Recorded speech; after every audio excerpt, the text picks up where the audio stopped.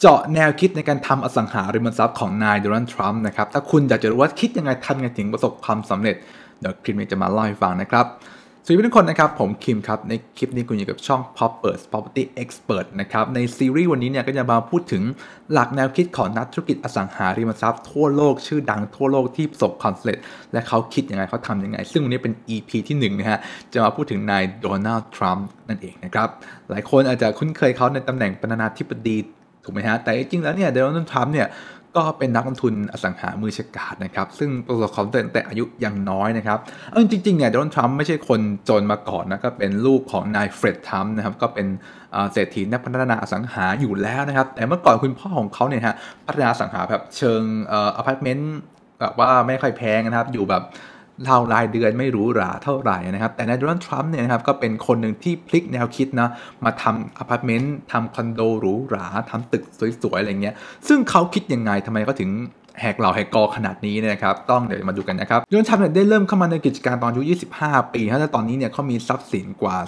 3,100 ล้านเหรียญนะครับซึ่งติดอันดับ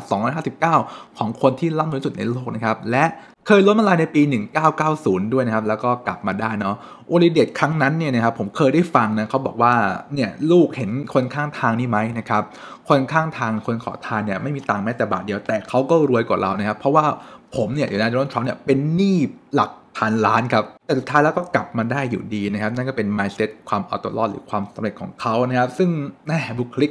ประธานาธิบดีจะดูเพี้ยนนิดนึงแต่ว่าก็ต้องยอมรับนะครับว่าเขาเป็นนักธุรกิจที่ประสบความสำเร็จคนหนึ่งเลยครับโดนัลด์ทรัมป์เนี่ยมีความเชื่ออย่างหนึ่งนะครับว่าอสังหาริมทรัพย์เนี่ยเป็นเหมือนหลอดเลือดของธุรกิจเลยเป็นปัจจัยสำคัญในการประกอบทุกๆอย่างของธุรกิจนะครับดังนั้นเนี่ยถ้าอยากจะเติบโตในธุรกิจอย่างมั่งคั่งคุณต้องมีรากฐานคืออสังหาริมทรัพย์ที่เข้มแข็งสวยงามสง่างามด้วยครับโดนัลด์ทรัมป์จะมีมุมมองที่ค่อนข้างต่างจากคนอื่นนิดนึงนะครับคือหลายคนอาจจะมองว่าเฮ้ยซื้อของได้ราคาถูกประหยัดกว่าอะไรแต่โดนัลด์ทรัมป์เนี่ยคิดต่างกันครับเขาเนี่ยจะไม่ซื้อของเลยที่แบบมันไม่สามารถเพิ่มมูลค่าได้หรือไม่สามารถที่จะเติบโตได้ในอนาคตครับดังนั้นเนี่ยเขาจะมองว่าทุกครั้งที่เขาลงทุนเนี่ยก็ต้องสำเร็จต้องกำไรอย่างเดียวตัดประตูขาดทุนได้เลยนะครับดังนั้นเนี่ย1คือทำเลต้องทำไมฮะพรีเมียมนะครับ2คือวิวต้องสุดยอดครับเมื่อทำเลดีวิวเยี่ยมแล้วก็เติบโตสูงยังไงราคามันก็ต้องแพงอยู่แล้วซึ่งโดนัลด์ทรัมป์เนี่ยรับได้ครับกับราคาที่จะสูงกว่าปกตินะครับเพื่อแลกกับทำเลที่ยอดเยี่ยมครับซึ่งเขาบอกว่าจ่ายแพงกับทำเลที่ดีเนี่ยฉลาดกว่านะครับกับการจ่ายถูกในทำเลที่ห่วยแตกนะครับซึ่งทุกครั้งที่เขาสร้างอสังหาเนี่ย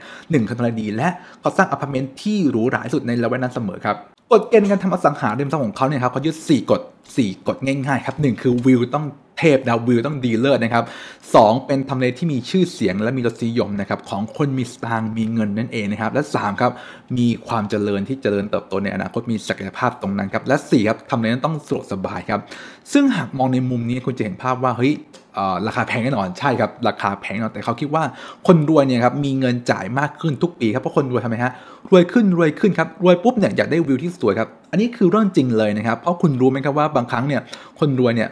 สนใจวิวนะฮะอย่างเช่นประเทศไทยก็มีริมแม่น้ำเจ้าพระยาถูกไหมครับแถวโซนสวนลุมพินีอะไรอย่างเงี้ยครับเพราะคนรวยบางครั้งไม่ต้องสนใจเรื่องงานมากก็ได้แต่เขาต้องการพื้นที่สีเขียววิวอลังการที่แบบเป็นเหมือนของพรีเมียมที่ไม่มีวันหายไปนะครับแล้วต้องมีความสุขสบายในการใช้ชีวิตด้วยนะและนี่คือหน้าตาของทำเลที่ทรัมป์เลือกฮะนั่นคือส่วนของทำเลครับและต่อไปเนี่ยผมจะพูดในส่วนของตัวโครงการแล้วก็ตัวอสังหาของเขาดีกว่าว่าเขามีแนวคิดอย่างไรนะครับอันดับแรกนะครับเขาบอกว่าลูกค้าต้องมาก่อนครับโดนัลด์ทรัมป์เนี่ยครับเลือกอสังหาทุกอย่างที่เหมาะกับลูกค้าเสมอหลอกลูกค้าชั้นเยี่ยมของเขาเสมอนะครับซึ่งตึกหลายตึกหรือโครงการหลายโครงการของทรัมป์เนี่ยก็ได้รับการยกย่องเป็นโครงการที่ดีเยี่ยมด้วยนะครับ2ครับการใช้ economy of space นะครับหรือว่าการใช้พื้นที่ใช้สอยอย่างคุ้มค่าที่สุดนะครับโดนัลด์ทรัมป์เนี่ยมีไอเดียในการสร้างตึกสูงครับเขาจะไม่ค่อยสร้างตึกเตี้ยนะครับเพราะว่าอะไรฮะเพราะว่าเขาบอกว่าตึกสูงเนี่ยมันได้วิวครับวิวที่สวยกว่าและพื้นที่ข้างบนอากาศจะเก็บไปทำลิงอะไรใช่ไหมครับทำตึกสูงไปเลยการนี้เห็นเมืองเนี่ยความหรูหราเนี่ยเห็นเมืองความสวยงามเนี่ยมันเป็น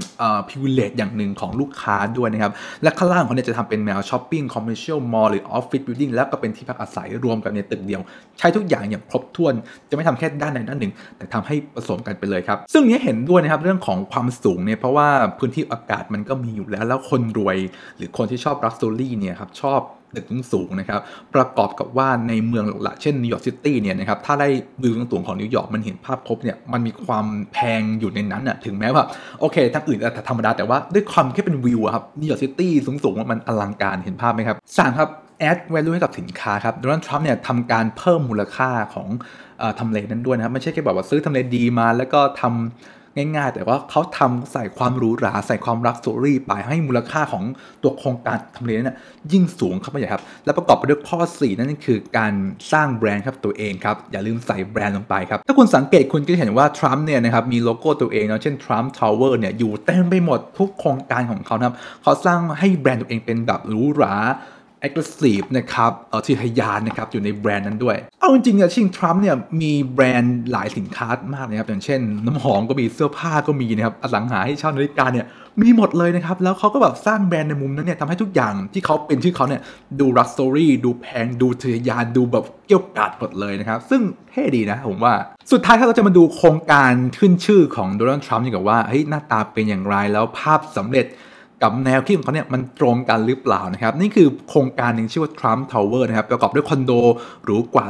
270ยูนิตนะครับและมีพื้นที่ให้เช่ากว่า13ชั้นครับรวมไปถึงร้านอาหารคลับค้าปลีกและอื่นๆอีกมากมายนะครับซึ่งตึกนี้ครับก่อนที่จะเป็น Trump Tower เนี่ยเขาเป็นห้างหนึ่งห้างนะครับที่ชื่อว่า Bonwit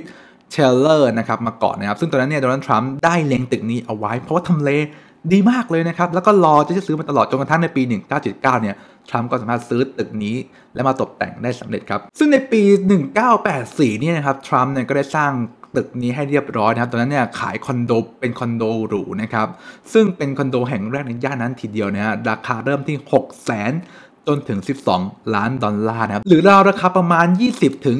416ล้านบาทนะครับนี่คือราคาเมื่อประมาณ40ปีที่แล้วนะครับโอ้โหแล้วก็จะมีโรงแรมของทรัมป์ที่อยู่ภายใต้ตึกทรัมป์ทาวเวอร์การันตีถึงความหรูหราคุณภาพด้วยรางวัล5 Star Diamond Award นะครับจาก American Academy of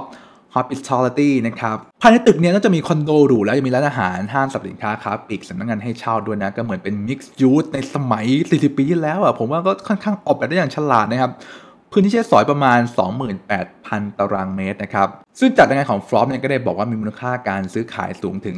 316ล้านดอลลาร์หรือประมาณ 10,000 ล้านบาทเชียวนะครับซึ่งธุรกิจในตึกนี้ส่วนมากจะเป็นของทรัมป์ทั้งสิ้นเลยนะครับได้แก่อะไรไอติมเรียกว่าทรัมป์ไอศครีมนะครับร้านดินเนอร์สุดหรูทรัมป์กริลนะฮะร้านห้างสรรพสินค้านะครับเดอะทรัมป์สโตร์นะฮะไม่รู้ว่าขายดีหรือเปล่า เป็นชื่อนายทรัมป์นะครับแต่ทำเลเนี่ยเทพมากครับอยู่ตรงFifth Avenue นะครับแมนฮัตตันเป็นศูนย์การค้าศูนย์ธุรกิจติดกับเซ็นทรัลพาร์คเลยนะครับแต่ที่บอกครับเซ็นทรัลพาร์คก็เป็นพื้นที่สีเขียวขนาดใหญ่ใน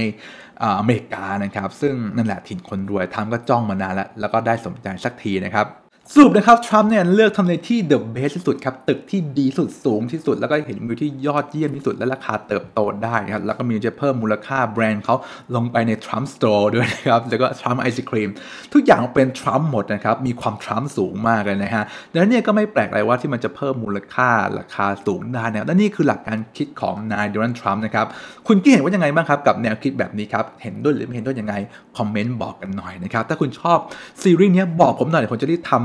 นักธุรกิจดังๆของโลกเกี่ยวกับอสังหาริมทรัพย์มาเรื่อยๆนะครับเพื่อแบบให้เห็นไอเดียการลงทุนการทำงานและผมบอกเลยนะว่าอสังหาเนี่ยมันมีความน่าหลงใหลนะมันฟังแล้วมันสนุกผมรู้สึกเล่าแล้วยังมันเลยนะครับโอเคขอบคุณทุกคนนั่งฟังจนจบถ้าคุณชอบอย่าลืมกดไลค์กดติดตามช่อง Property Expert ด้วยนะครับแล้วเจอกันคลิปหน้าครับสวัสดีครับ